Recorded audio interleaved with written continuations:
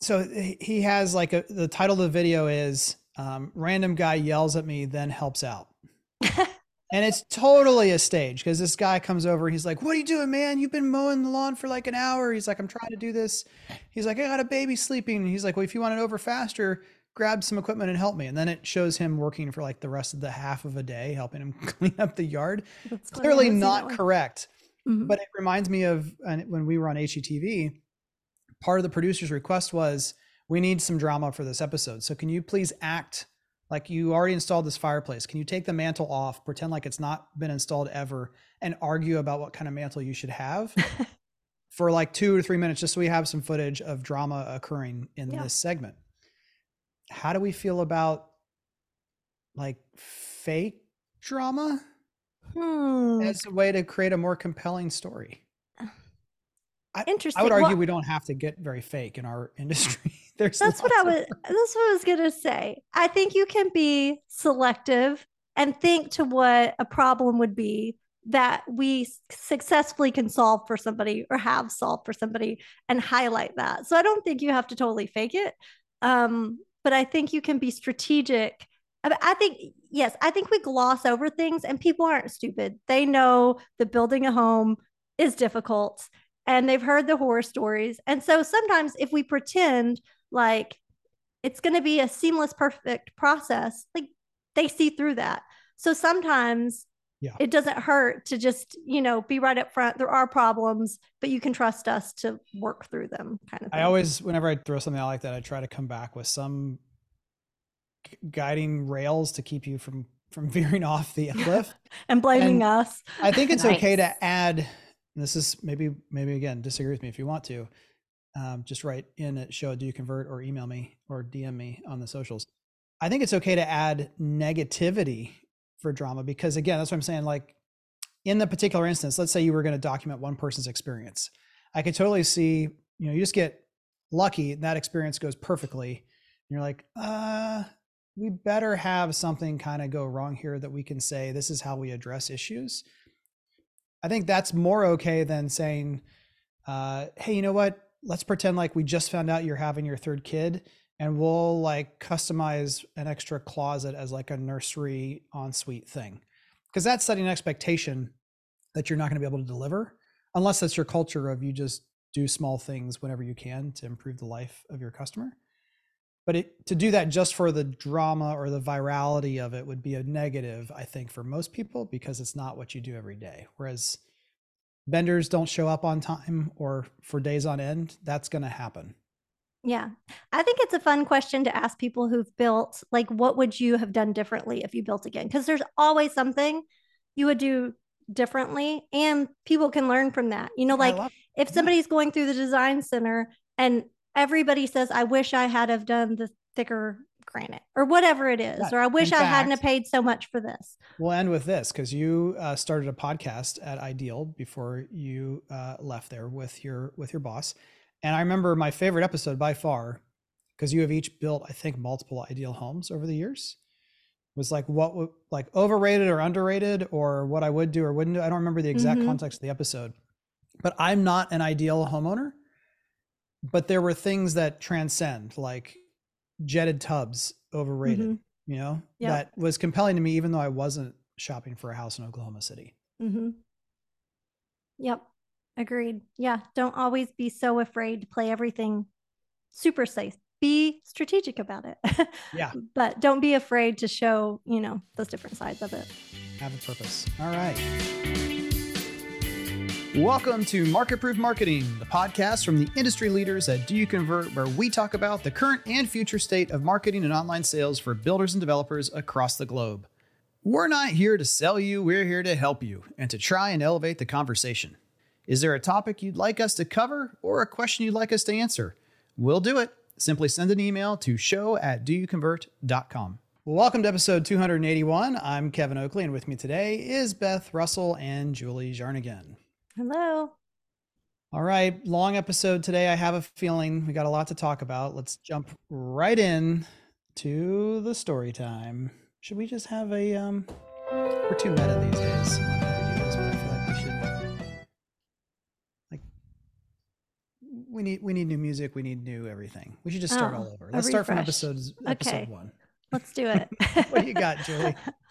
Well, you had told us about an online course, Simon Sinek, I hope I'm saying his name right, did on presenting and speaking. And there was one thing specifically that stood out to me. And that was he was talking about the power of telling the story of one person as opposed to telling stories of a group of people, or like a society or community, but talking about one person and how it impacted them and how that's so much more powerful. And so I was thinking about, do we do this as marketers in building? We have a few things. We do testimonies, and that's testimonials, not testimonies, testimonials. I would like to testify. We might do testimonies too. We do testimonials. A few people do some of this. There's some influencer marketing that's like the story of one person. I know Fisher did some of that. I think Abrazo Homes has done a good job of doing that with their employees, like featuring one employee. But I would be interested to see builders like kind of dive into that and try doing more telling the story of one person and how you would do that. And not necessarily from like a testimonial point of view where you're just interviewing somebody and letting them tell their story, but how you can kind of shape that. So anyway, it was an interesting idea to me because there is a lot of power in telling, we've sold this many homes and this many families. And, to give people a sense of security that other people are buying right now and those things, there's power in that too. But we don't think as much about the one individual story. Yeah, and that's the individual story is where drama is. And we talk about this a lot, that builders are generally scared of any hint of drama, but that's what makes a compelling story, is that there's something to be overcome or fix. And, we've talked about this as well, that a lot of people just kind of check the box on telling those individual stories of like, I've got 10 testimonials. How much more do I need? Like, is anyone going to really watch all of them? Maybe not, but shouldn't we be doing and focusing more of our energy on creating that content if it is so powerful? And I don't know. I think we should, from what I'm looking at on most builder websites. Yeah. And I think builders need to allow room for that to happen because it does take a lot of time. It does take a lot of energy. It takes a lot of resources from getting the right people to do it, from building the questions script, getting the right location to film them in. Like there's so many layers that a lot of people don't recognize when it comes to creating that content, that builders at all top to bottom need to provide the room and make it a priority. Yeah, it's not easy, but that also means that it's going to help you stand out because your competitors aren't going to be able to replicate it. Yeah. And also, one of the reasons that it's not easy is because you have to get the willing participant who's going to be good at communicating. But I have seen from a small builder here in Columbus called Bell Point, they've done a good job of utilizing their staff and showing really great B-roll of the home, either under construction, and talking about why. So there's there's the individual story struggle of what you overcame, but it's still interesting to hear the individual story, which again Fisher has done in the past, of why does this home floor plan exist? What problem is it trying to solve? Versus we have all these different floor plans for everyone. Let's talk about them one at a time. But if you're a custom builder or a semi-custom builder, explaining on the other person's behalf without using them actually on camera is still a good strategy. I mean, that's what most of HGTV is. It's, they do just enough of the couple awkwardly standing and or fighting with each other. But most of the shows are about the experts continuing that individual story on their behalf. Yeah. Absolutely. You can help them tell that story. You don't have to just rely on them in full out testimonial style. So it's true. Yep. Yeah. And oftentimes too, it only takes one good story. Start there. Start with one good story. Better than nothing. All right, Beth, what do you got? Well, little update. If people heard my last time on the podcast for building a house. Give a quick background of what's going on. My husband's in the military. We move a lot. We buy a lot of houses. This will be our third in 8 years because we're crazy. This one we are building from the ground up. We didn't choose the floor plan or a lot, but we got in early enough where I am, we'll say, blessed with the ability to choose everything from top to bottom. So it's been quite stressful, but also fun because I'm getting people involved where, you know, my husband jokes, like when I'm mulling over a decision, whether it's the white paint debacle or whatever, he's like, well, go ask your experts, because I'll put a little poll on Instagram and everyone will vote on it. And like, I'll get a bunch of DMs, and like, usually it's, you know, friends within the industry flooding me with their advice and their expertise, which is actually incredibly helpful. You would think it would be overwhelming, but it's actually not. It's really enjoyable and fun. It's my favorite part of it, which is why I continue to do it. But we got a phone call last week that it was like, hey, why don't you have all of your selections in? And I was like, I was waiting to know like when frame stage was going to be done so that I could, you know, get the measurements to decide everything. Oh, no, we need it now. Mm-hmm. Yeah. So that's, yeah, The most important thing, the most important thing that you experience every time you go through this process as a customer is developing empathy again. I swear it's like calluses on your fingertips playing guitar or whatever analogy you want to go to. If you sense yourself or your team or your company at all talking about how crazy your customers are, it means you're lacking empathy and understanding. Yep. You know, like you're too far disconnected from them and you need to find a way to connect with them again. I just had this conversation with a young marketer about like a term, what a word meant to people. And the higher management thought it meant one thing, but her view was that the customer was associating it with something else. And I'm like, well, find a way to tap into that. You know, survey them, find it out what it is that this means to them, because it might not be what you think it is. Yeah. Right. Well, the lack of empathy comes because you're in a boardroom or an office too much looking at numbers, and you're over indexing on what you think happens most of the time. And then you get out into the real world. And if you've been in marketing, you've tried to do any kind of change or improvement, you learn this real quick, where you create this perfect scenario, then you go out and inspect what should be happening, and nothing like that is happening. And so, yeah, I think it's just good. In this case, this builder is probably thinking to themselves, I don't understand. Why does no one have their selections ready to go? And you've done this a few times. You've been in the industry. You're like, no one told me clearly what needs to happen and when. And made sure that the subs that I'm supposed to be interacting with to make these micro decisions are even being responsible or making themselves available. Or the right subs, because apparently one of my vendors completely changed. And so I need to now initiate a whole new conversation with the new vendor. That was one of my, and this is your story, not mine, but one of my wife's biggest frustrations was she's like a get it done person. And so our builder said, you know, well, you have this period of time until your house starts because we're going to give you time to make all your selections. She wanted to make sure we were in and had grass growing so that the dog wouldn't bring in mud. That was like her biggest. It's irrational on the type of build we're doing that's the most important thing to her, but it was. And so I think it was like 90 days to make all the selections. Well, she was like, no, I think she got it done in like 2.5 weeks. But then I need the to house hire still her. sat.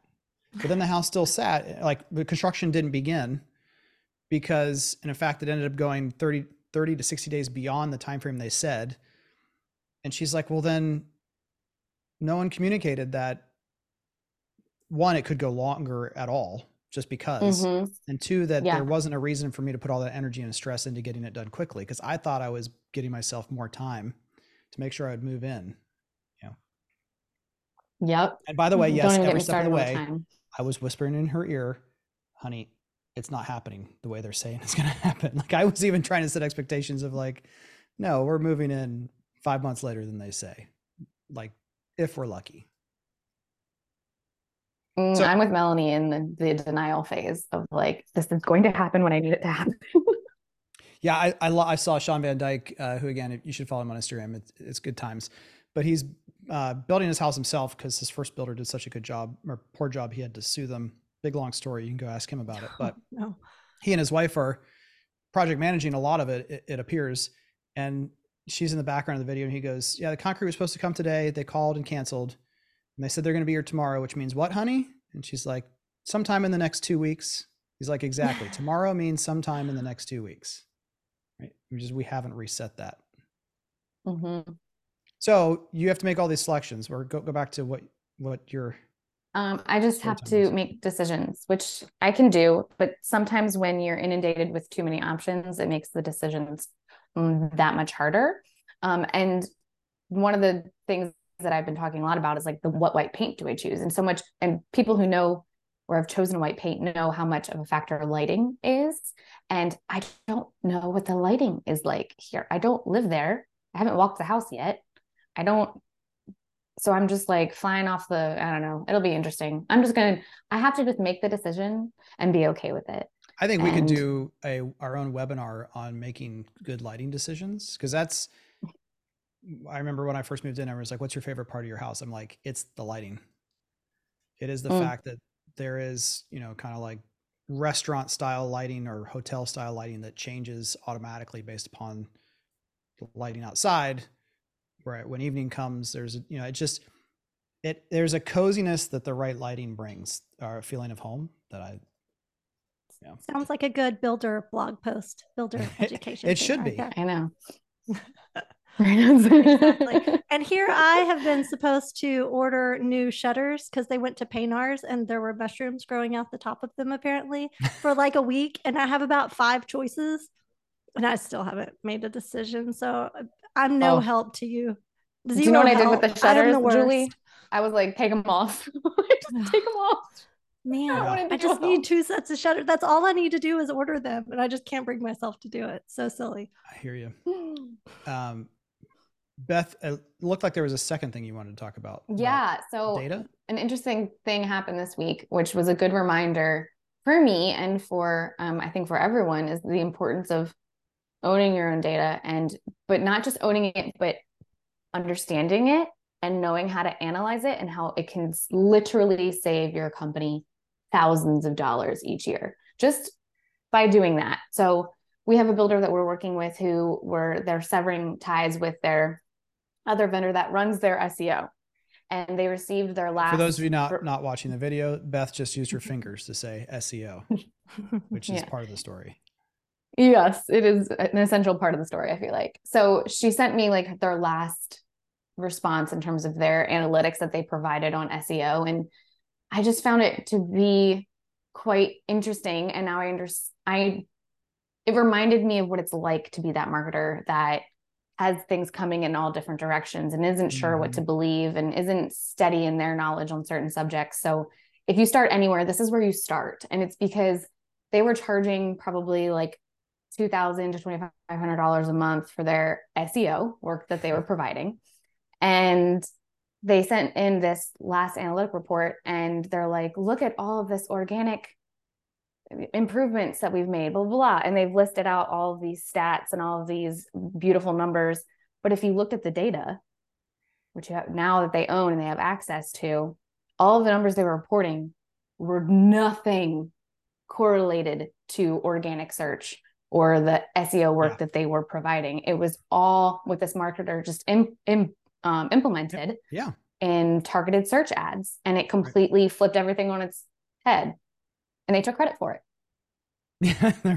And so I loved it because Beth sent it over to me and she was like, "This is kind of interesting because this company is trying to take credit for all the stuff that the marketer just did now that she has control."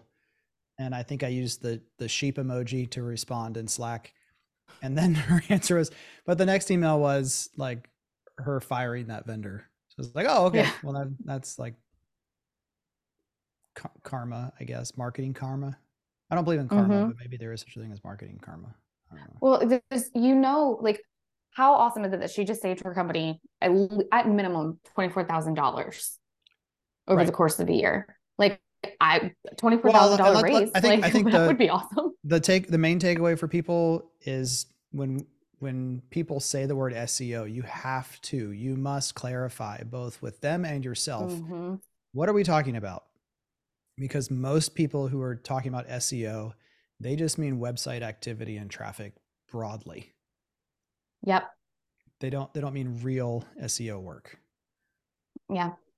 And that's something that they never got, was a defined scope of work from them. And then what they did was disguise the work that this marketer had done and implemented as SEM. And they marked that on their report. Yep. There was a company out of Canada who they've changed their names like 2 or 3 times. So I don't even know what to call them anymore. But they're still around in the home building business. They do work with builders, but like 4 or 5 years ago, they were working with a builder, and their strategy was that they were the SEO company doing inbound marketing, a la HubSpot.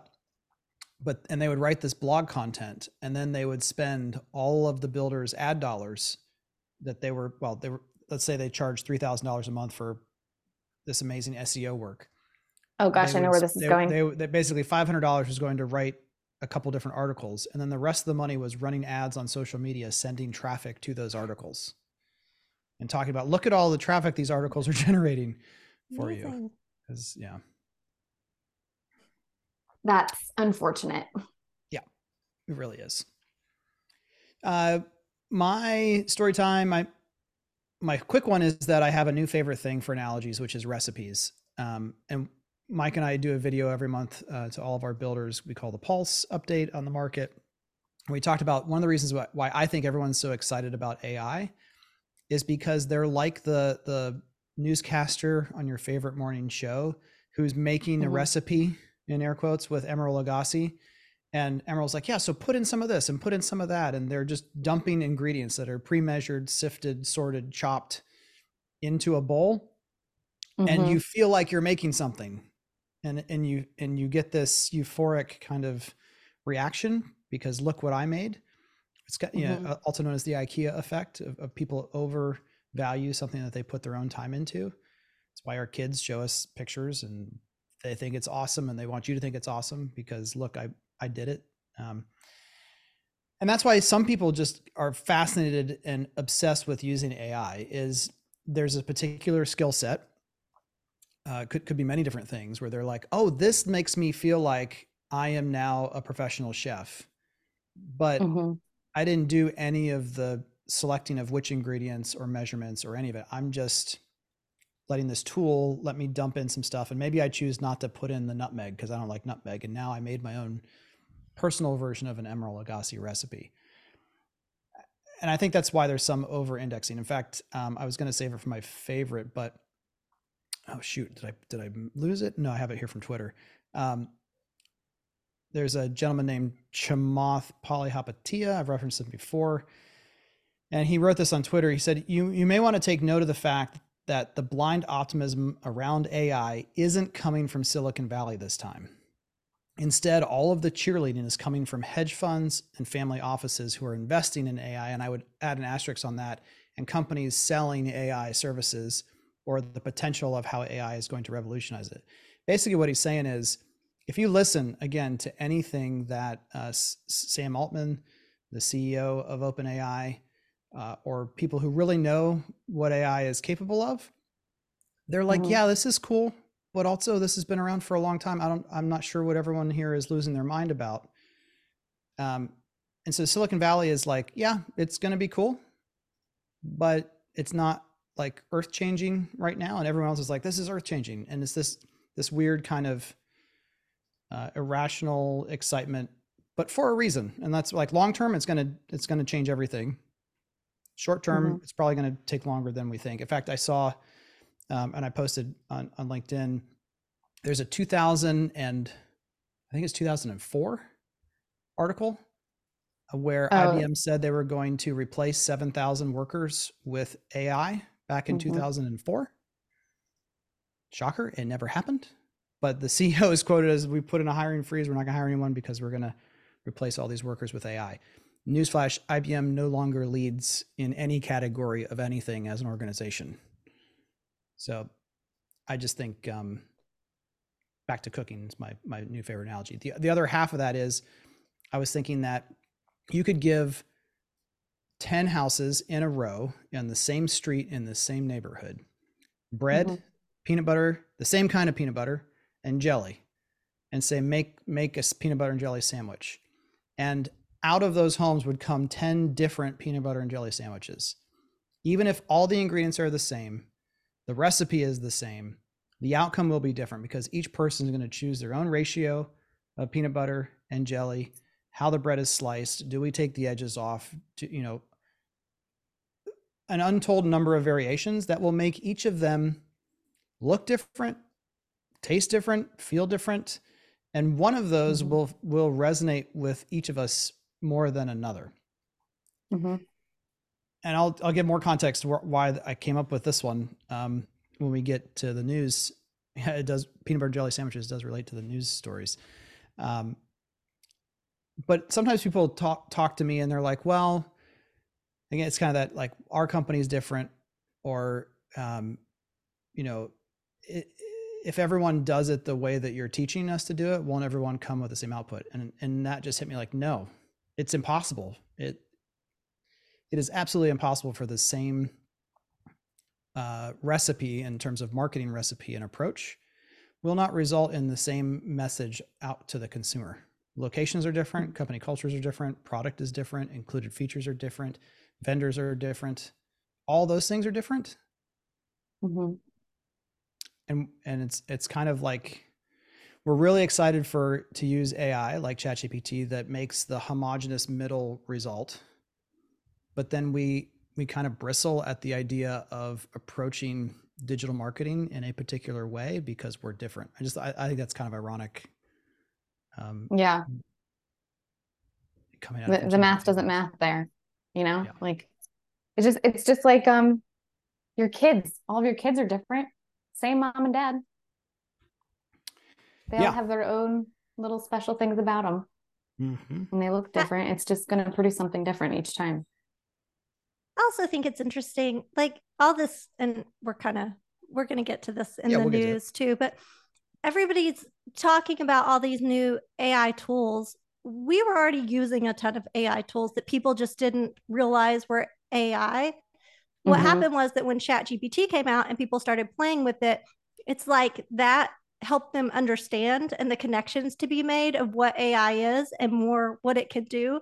And so now all these things are coming out. It's not like these things were not already being developed or talked about or used in different ways, or Google. It's not like Google had never heard of AI until ChatGPT came out and they were like, oh, we have to come up with some things. So what it did is it kind of introduced the masses to start understanding what it was and what it did. And so now it's big news, even though it's been there. That just kind of turned on the light for a lot of people, I feel like. In fact, PCBC 2017 or 18, I did a talk with Jeff Turner for an hour and a half just about AI and its impacts. And it was about generative AI back then and computer vision and all the things. And I just think it's funny, again, computer vision AI still has a difficult time delineating between cockapoos and fried chicken. I've seen that. That's funny. Yep. So it'll change everything, but it's still going to be a while till we get there. The other quick story time, because you can go and listen to it, is I did a Twitter Spaces. The recording is on my Twitter profile. It's about an hour long. I had a discussion with some people from the existing home industry who either run MLS systems around the country or are vendors or partners with MLSs. And these people from the MLS world were just asking lots of questions like, why do builders do this? And it was all spurred by an article in Inman that was talking about Ben Caballero, I think is how you say his name, who runs Homes USA, which is like a way for home builders to get their homes on the MLS. Rent-A-Broker, we used to affectionately call that service, pay a flat fee or no fee and a percentage of the sales price in order to get your homes in the MLS. And it was super interesting because their perspective was that the MLS is, of course, critical. And how would realtors who have all the buyers, in their words, why wouldn't builders want to make sure that everything was in front of them all the time using that service? And I was trying to explain to them that builders have gone and are trying to go even further direct to consumer, where we just want to market directly to our customer, sell directly to our customer because we believe it's a better experience at a lower cost, all those things. And they were like, yeah, I mean, maybe. And one of the things I was explaining to them is, Zillow and Redfin and Realtor.com and New Home Source, they all like 7-8 years ago would say we have our own niche audience of highly, like, these are the people you want to reach. And the answer is absolutely yes, that's true. But now through Meta and Google, we have all the same tools to reach, like, to say that in Google's language, an in-market audience for someone who's shopping for a house. How do they know that they should be in that in-market audience? Because they went on Zillow. Like, there's signals flying all around. And so I was like, there's that ability to target that audience. And on all of those sites, except for New Home Source and Livable, those homes are also on the MLS.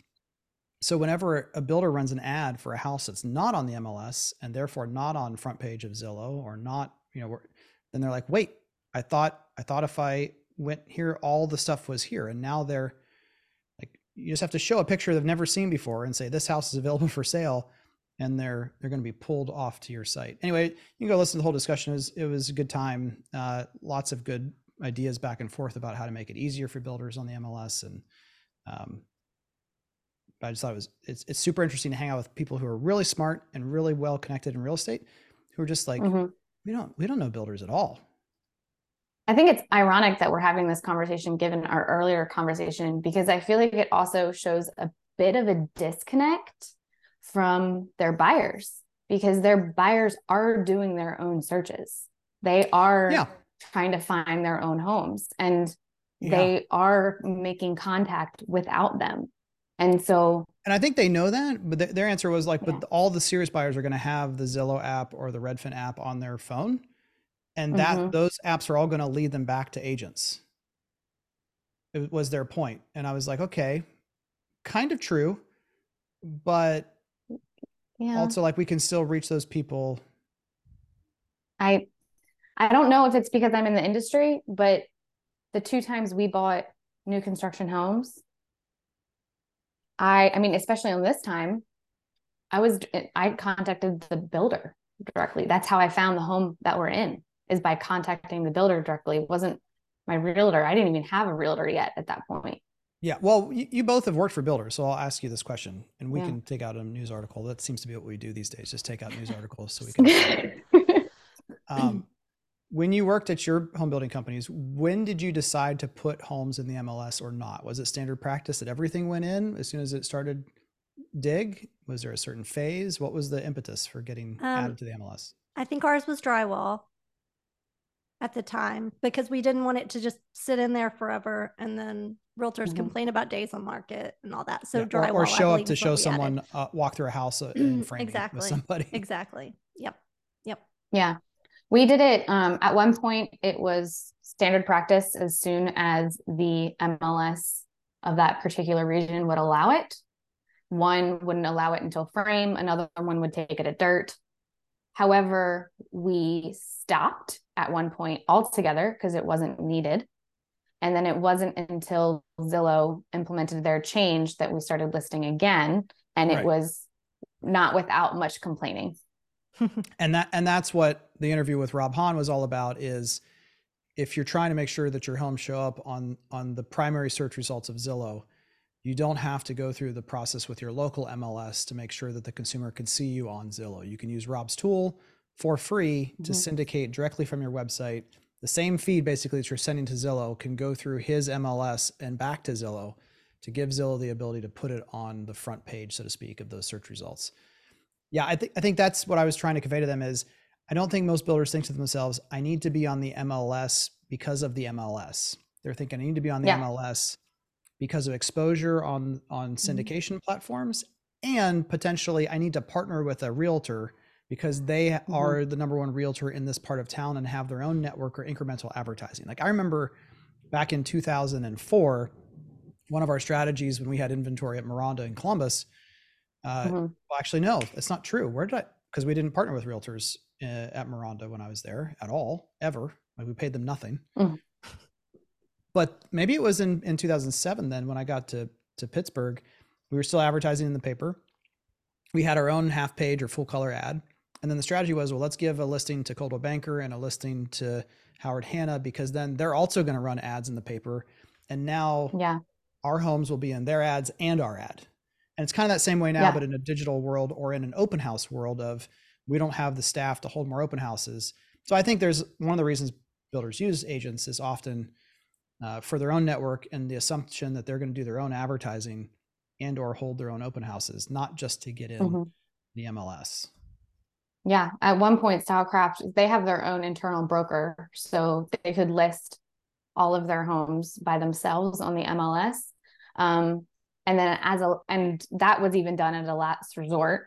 But you still couldn't syndicate it from your website. You still had to have this other process, right, of adding in content and pictures, and it was a nuisance. And then as it like last resort, say there was like a home that just couldn't sell, then it would be partner with a realtor and have them list it and see what they could do with it on top of what the builder is also doing. And I used to have to use Paint or Corel Draw or something like that to cover up our driveway blocks because it had our logo on it, and we kept getting in trouble from the MLS for having branding on our photos. So I, as a little marketing coordinator in 2000 and something, would have to block out our logo. Fun times. So many violations over the silliest things. I know. We would get in trouble. We'd get called in. And then trying to contact them to get them to list a property that doesn't exist yet. Like, and getting in contact. Oh gosh. There's just there was too many hoops to jump through. So that was the other thing I described. I'm like, it's hard for builders to use the MLS. And these are people who are responsible for how the MLS works in their area. And they're like, what do you mean it's hard? Hard? Well, it's like, yes, it's either really hard or really expensive or both. It was a good time. And time consuming. Yep. Yeah. Yep. Exactly. All right. On to the news. Up first from Mashable.com. Right after we recorded last week's episode, Google had their I/O conference, which is like their developer conference and updates. And you might have seen the meme of their CEO saying the word AI like 34 times to make sure that their stock price went up, which it did. But basically Google's full on attack of, all right, our first demo of Bard was terrible. I forget if it either started fighting with them or just providing, I think it provided incorrect answers in their like live stage demo of the tool. Now they just said, forget it. We're all in. And in fact, there's even some, if you really want to dig in deeper, there were two different divisions of Google that were working on AI, and they have since combined the two together, which is like a big deal for those two different cultures of people. One thinking like, we're going to use, I think it was Google Fold and Google, I forget the other one, but one was like, we're going to use AI for drug research and other things. And the other is like, we're going to make sure it can play chess and Go really well. It's like, you two are now one department. There's a big huff about that, but AI for everyone. It's the Oprah moment. So the one I'm least ready for, like it needs to have is Gmail will write emails for you. Yeah. So it already suggests different things and small, like short responses to emails, but now you can use their help me write feature, which will just write your whole email for you and then allow you to personalize it. I definitely need a filter to just remove all of that, or it should. Here's what I think should happen. I think Google should have it set up that it's just different color text if a human actually wrote it. Because what I want to be able to do is just go, like, at the end of the day, it's only the part that the human would choose to go back in and change that truly matters most of the time. So I don't know. Are the humans going to go back and read what the AI just wrote for them to make sure of what it says? Because I think a lot of times they're not going to. I think I think it's going to have a lot of nonsense in it. I think like responsiveness will increase, but actual productive work will decrease. Yes. Yeah. I don't think it's going to help us communicate better. I think it's just going to make more nonsense into the world. Yeah, not until we each have our own AI system that we pay $20 or $50 or $100 a month for that defends us against all this stuff does it really. Anyway. Next up, AI-powered immersive Google Maps. So now it'll take you into a digital created model with the exact route. You can see if you're driving from one state to another, all the different, like visually take the route. It's going to roll that feature out in 50 different cities by the end of the year. That was on Shark Tank. What was that? That was on Shark Tank. Like there was something on Shark Tank that like this person said that you could map out your like cross country journey and it'll tell you where to go. What was the name of it? Did Google buy it? This is a good side thing. No, there's an app called Road Trippers. I think I downloaded that app. They did not get funded from it. This was like 3 years ago. I found it. Oh, this one is okay. This one's slightly different. It's called Audio, and it will tell you like on the map. It'll like record back like an audiobook almost stories of the area that you're visiting. And it'll provide you this journey. Like the thing you get at a museum that talks to you as you're going by a picture, but in this case, it's Okay. Oh, that's interesting. Yeah. Well, I thought you were talking about. There's another app that I use sometimes. We haven't done a car trip, road trip in a while, but Road Trippers, where you just tell it where you're going and how long you have, and it'll suggest things that would be an appropriate detour or use of time along the way based upon how many people are in your family, what their ages are, et cetera. It's kind of a cool thing. Will it tell me in a month that I should stop at the Oakley's house on my road trip? Well, no, but you should. But no. Because last time she stopped over with her daughter. Her daughter, I think, was expecting to swim in the pool and she didn't. So we got to make that happen. Next up from the article, a whole bunch of Google Photos features. Take things out of the picture with Magic Eraser and Magic Editor. That's great. But I think the integration of AI with all of the different like Google Docs, Google Sheets, I think that's going to be the biggest use case. So you open up a Google Sheet and you're trying to you don't like sorry Will and other like I think Will Duderstadt is somewhat famous for on interview questions he asked what your favorite function is in Excel. It's an irrelevant question in another couple of years because you won't need to know any functions. You'll just tell it what are you trying to figure out here, and it'll do it all for you. The big one is Bard. Being not in a beta, you don't have to pay for it. Bard is their search functionality, or not search functionality. It's their version of ChatGPT, but being able to use it for search. And I gave each of you an assignment. I will share my own first. Julie's like, you what gave assignment? Me an assignment? I missed the assignment. Oh, no. And see that Julie's the one who would worry about that the most of anyone. I'm getting an F on this assignment. Most other people on our team would be like, whatever. But Julie's like so conscientious. No, I have to ace every assignment. Yeah, well, you got time. So I'm going to share mine. I just said use it because it's one of those things, again, where like, oh my gosh, Google's going to change their whole approach to their business model. And how is Google going to make money? Is it still going to be a good stock or not? Is this going to completely disrupt search? So I just asked Bard, I'm looking for a new home in Dublin City Schools from the 800s with 4 bedrooms. Sure, here are some homes in Dublin City Schools that are for sale in the 800s and have 4 bedrooms. First, it didn't catch the fact that I said new home. It just assumed that I meant a new home for me. And then it just talks about, like, pulls some random descriptions with asking prices, but doesn't give addresses, doesn't give links. And then at the end, it gives some, which it does this with everything. Like, here are some additional tips for finding a home in Dublin City Schools from the 800s with 4 bedrooms. Start your search early, be prepared to act quickly, be flexible with your location, consider buying a fixer-upper. I asked it who built these homes, and it said, haha, nice try, I can't answer that. And then I said, okay, can you provide links to the homes you already found? And it said no. So it's not, it's to me, it's just another example. And Beth's example is more useful than mine. But in terms of using Bard as a replacement for how most consumers are looking for search, it's almost like more how you use YouTube for search to me. Like, I'm not looking for a statement answer or a product.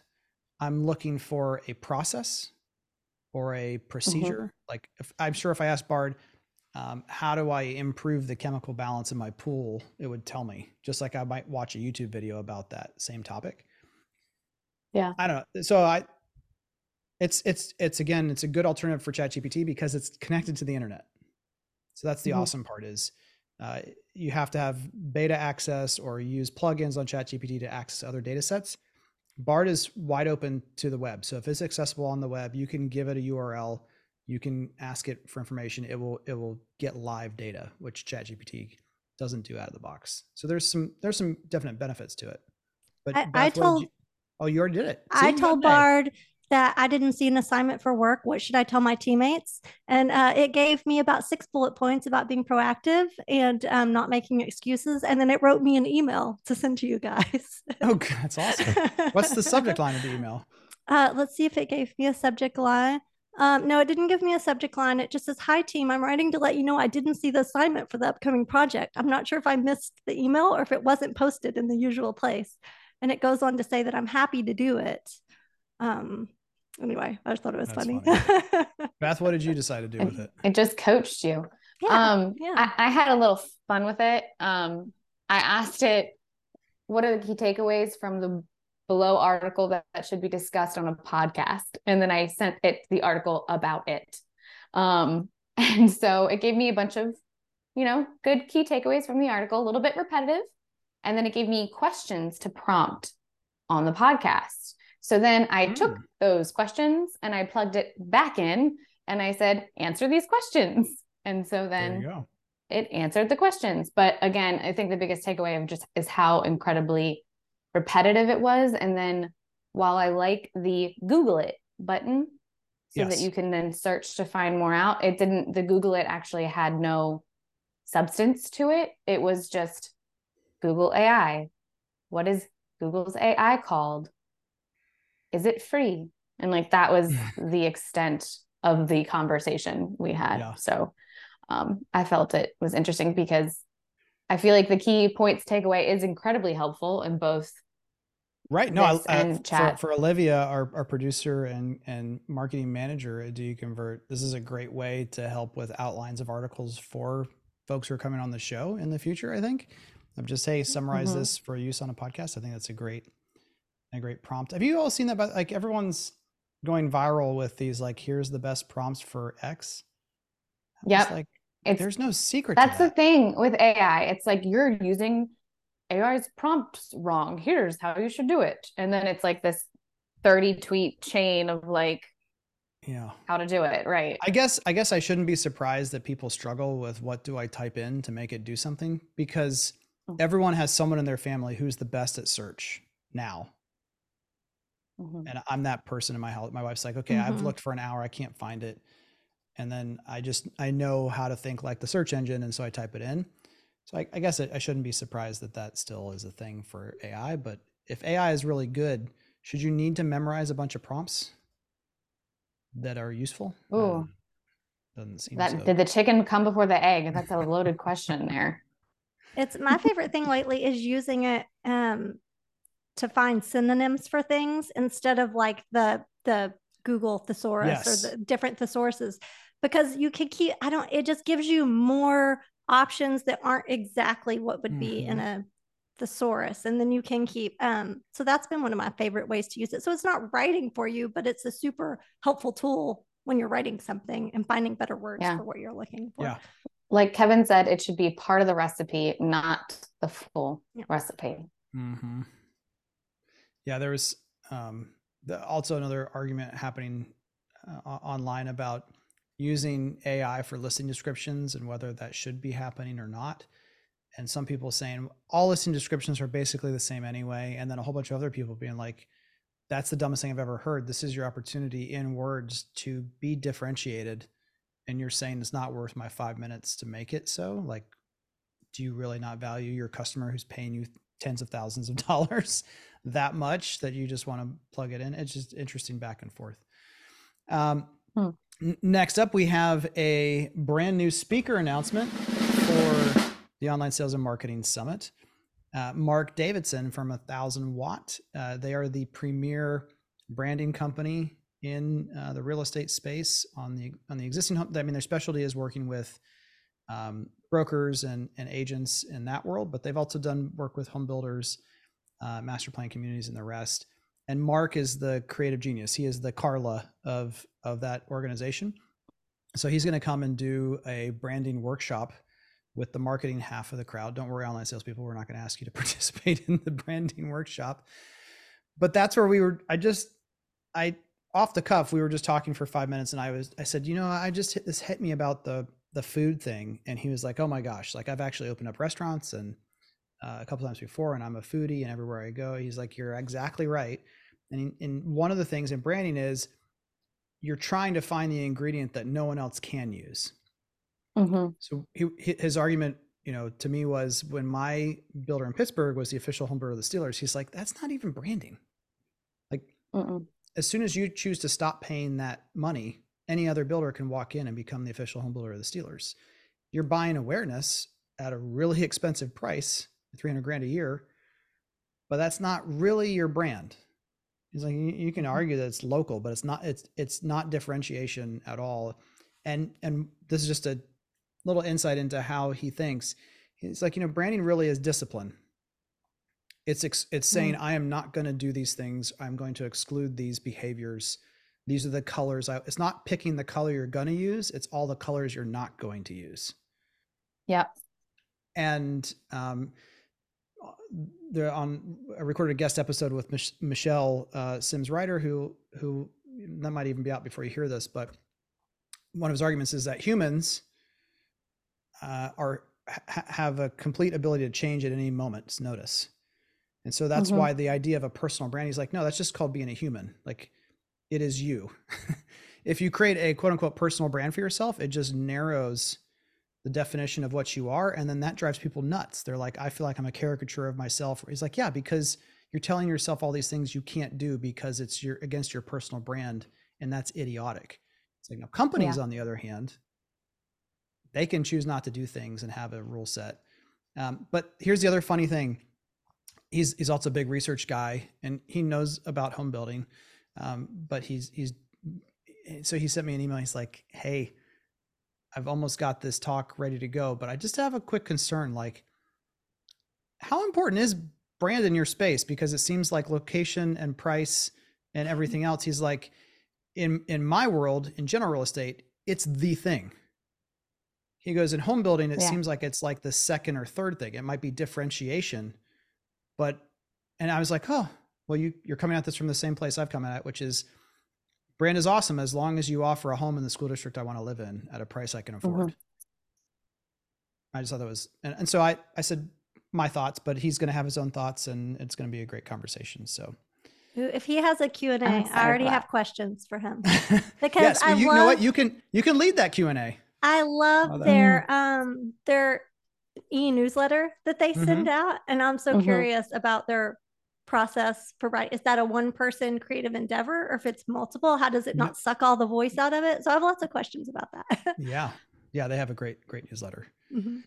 I'm excited for that, because I think like branding is important, but I think like marketers, where they oftentimes are failing, is that they don't understand their own brand or who their brand voice is, and they don't know how to relay that to their customer.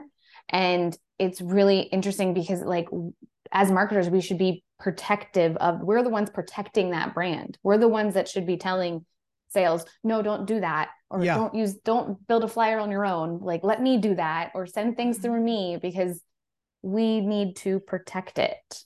Here's the thing where then I think a lot of people are missing.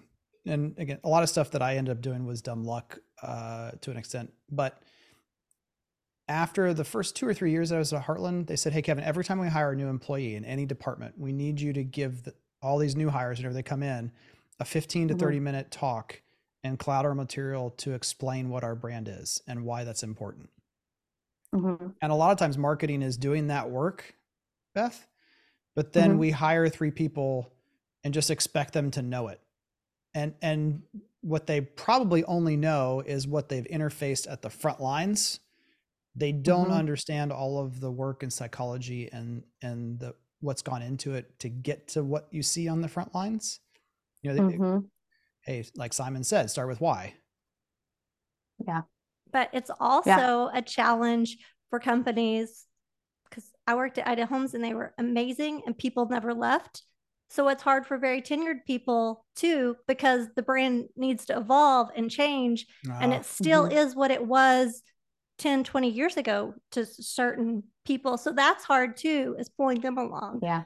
So it's just I think to it. Like, it's not just that one conversation, right? It's not just that one 15-minute conversation when they're onboarding. It's a continued conversation that marketers should be responsible for within their organization, of being like, no, guys, remember, we can't do that. And this is why. And like, we can't say those things. And this is why. And you can't just go make your own flyer. And this is why, you know? Yeah. And back to food, there's this very famous example of, there's a celebrity chef restaurateur here in Columbus, Cameron Mitchell. And he's famous. They use the symbol of a milkshake because he went to a fancy restaurant with his son, asked him if they could make him a milkshake for dessert. They said, no, we can't. He's like, I don't understand. You've got milk back there? Yes. You've got ice cream? Yes. Can you put those two things in a blender? Yes. Okay. Can you make me a milkshake? Yeah, I guess we can.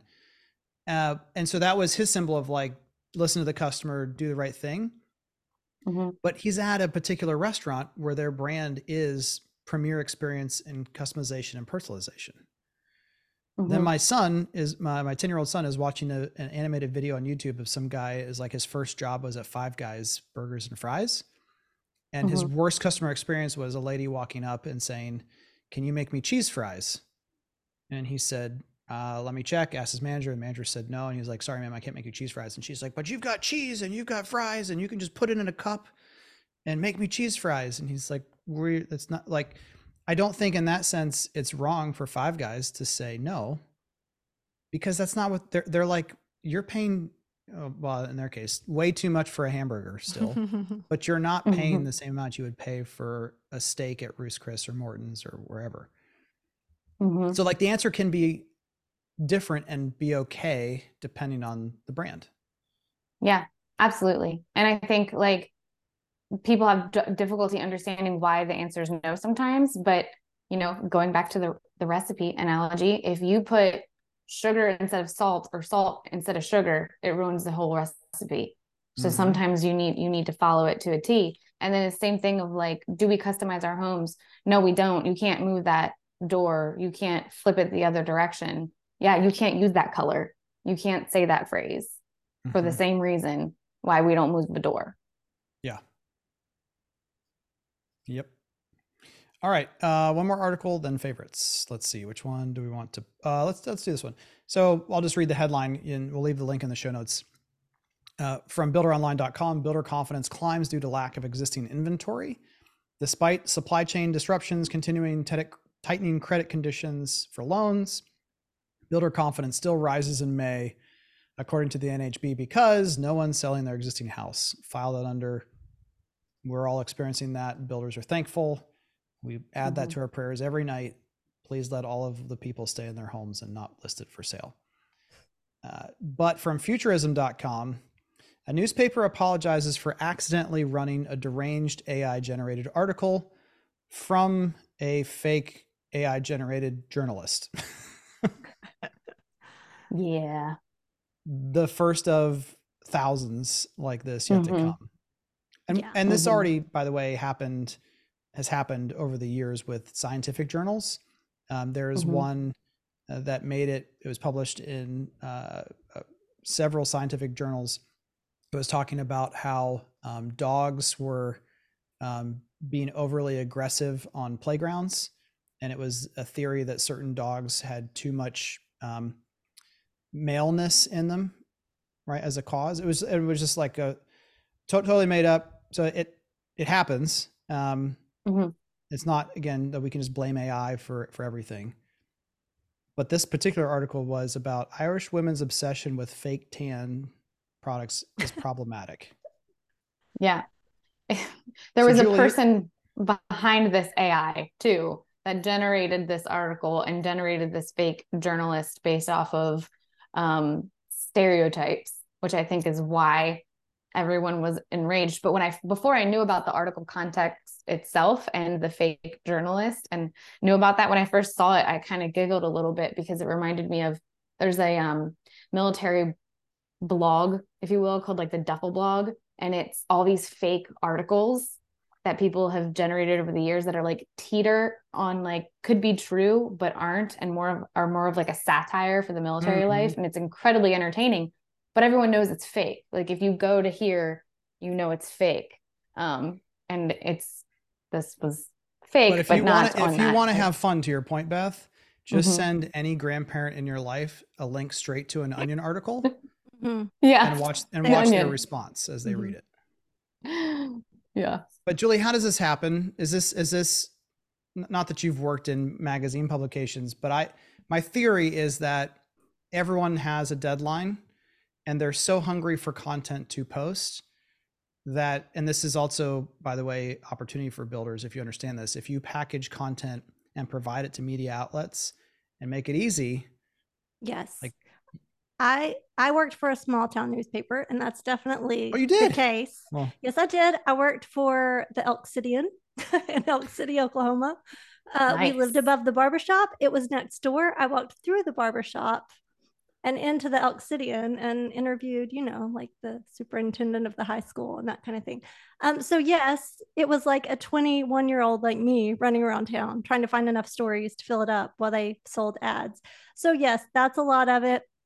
Also, this was an opinion piece, so I'm sure they just like read it real fast and sent it off into the abyss. It wasn't somebody that they thought was on staff or something. It was a fake person sending in for an opinion piece, and they probably didn't have one then. But yeah, and the only reason on this particular article they figured out it was fake is because the person then went to Twitter to start telling. So how many of these things are out here? A lot that we don't even know. It's like the trolls just have more tools to troll into the real world and not just keep it, you know, well, that's Twitter.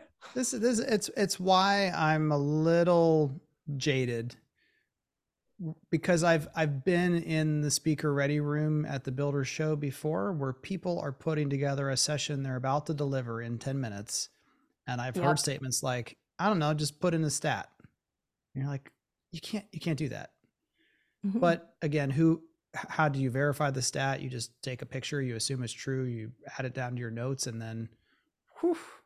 So I think the win on all this is that hopefully it makes you be a little bit more in a healthy way skeptical of everything that you're reading and consuming, because you to your point, you should have been all along.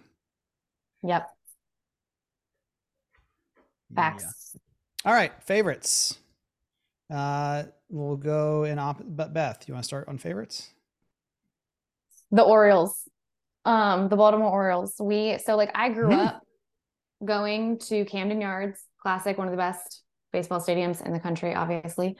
All the time when I was little, because my dad worked for Baltimore City, so we would just get tickets sometimes, and I loved it. It was like one of my favorite things to do when I was little.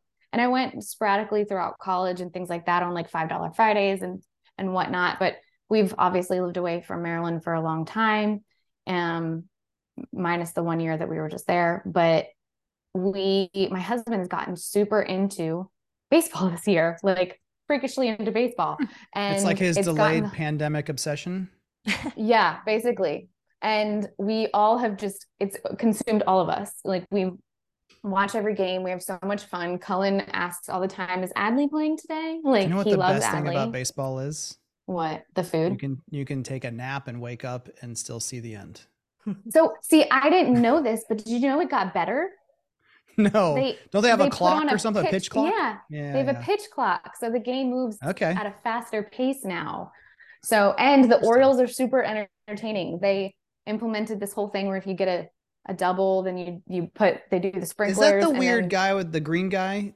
Who's the Orioles mascot? Oh, no, that's the Phillies. Oh, the Philly. Yeah. Okay. Sorry. I don't know anything about baseball. My boys just discovered baseball existed last week. I kid you not. The last 8th grade baseball game of the year. Some of my daughter's friends at school were playing, and so I dragged my youngest to it. He didn't want to go. And then ever since he's been back, he and his brother are playing baseball out in the yard because it's cool now, but they know nothing about the sport. That's funny. I think it's the Yeah. Phillies at least. I'm like going back and I'm like, someone's going to fact check me in the comments and be like, it's not the Phillies. I think you're right. But I think you're right. it sounds right. I don't know, but we're When we lived in Pittsburgh, we but used to go to the games all the time. My girls know about baseball. it's fun. 10 out of 10 recommend. Watch the Orioles though, because they're entertaining. Is the season almost done? I mean, Oh, no. is the season just starting? I mean, pretty much. It starts in April, if I'm not mistaken. And so we're only I always remember as a kid, the season was always ending or beginning when school started and ended. It was like it's really long. There's a lot of games, but it's still like it's really fun. And there's nothing. So we took the kids to the Royals game that when the Orioles were in town, and the kids had so much fun.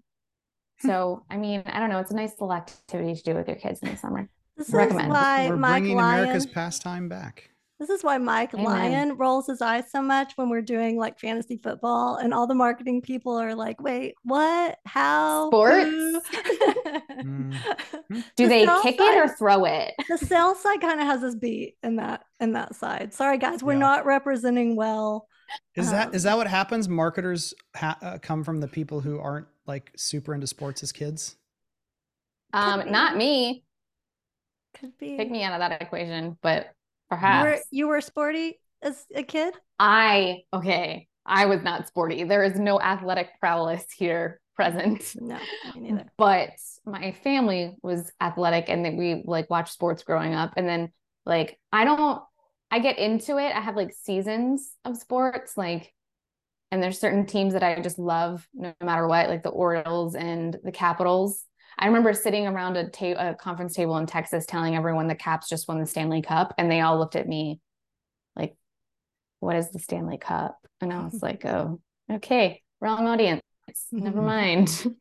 All right, Julie, what do you got? So this is a shout out to Andrew, the ad doctor, because he knows I love jujitsu and I talk about it all the time. And now he has another person at his gym or something who does jujitsu. So now Instagram is showing him jujitsu, accounts. And so just today, before the podcast, he sent me Paul Hunter 7 or Wrigley the Bulldog, DAWG. And basically, it's this man who puts a jujitsu gi jacket and a belt on his dog and shows people jujitsu moves with their dog. So I know you all probably will not appreciate this as much as me, but I will say shout out to Andrew for keeping me in mind and sending me these things when you come across them, because it made my day.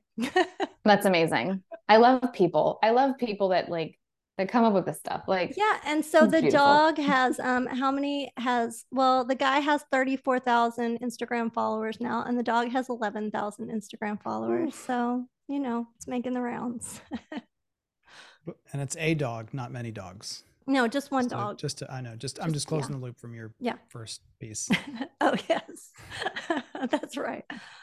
My favorite is, I think, Google's approach to GA4's rollout.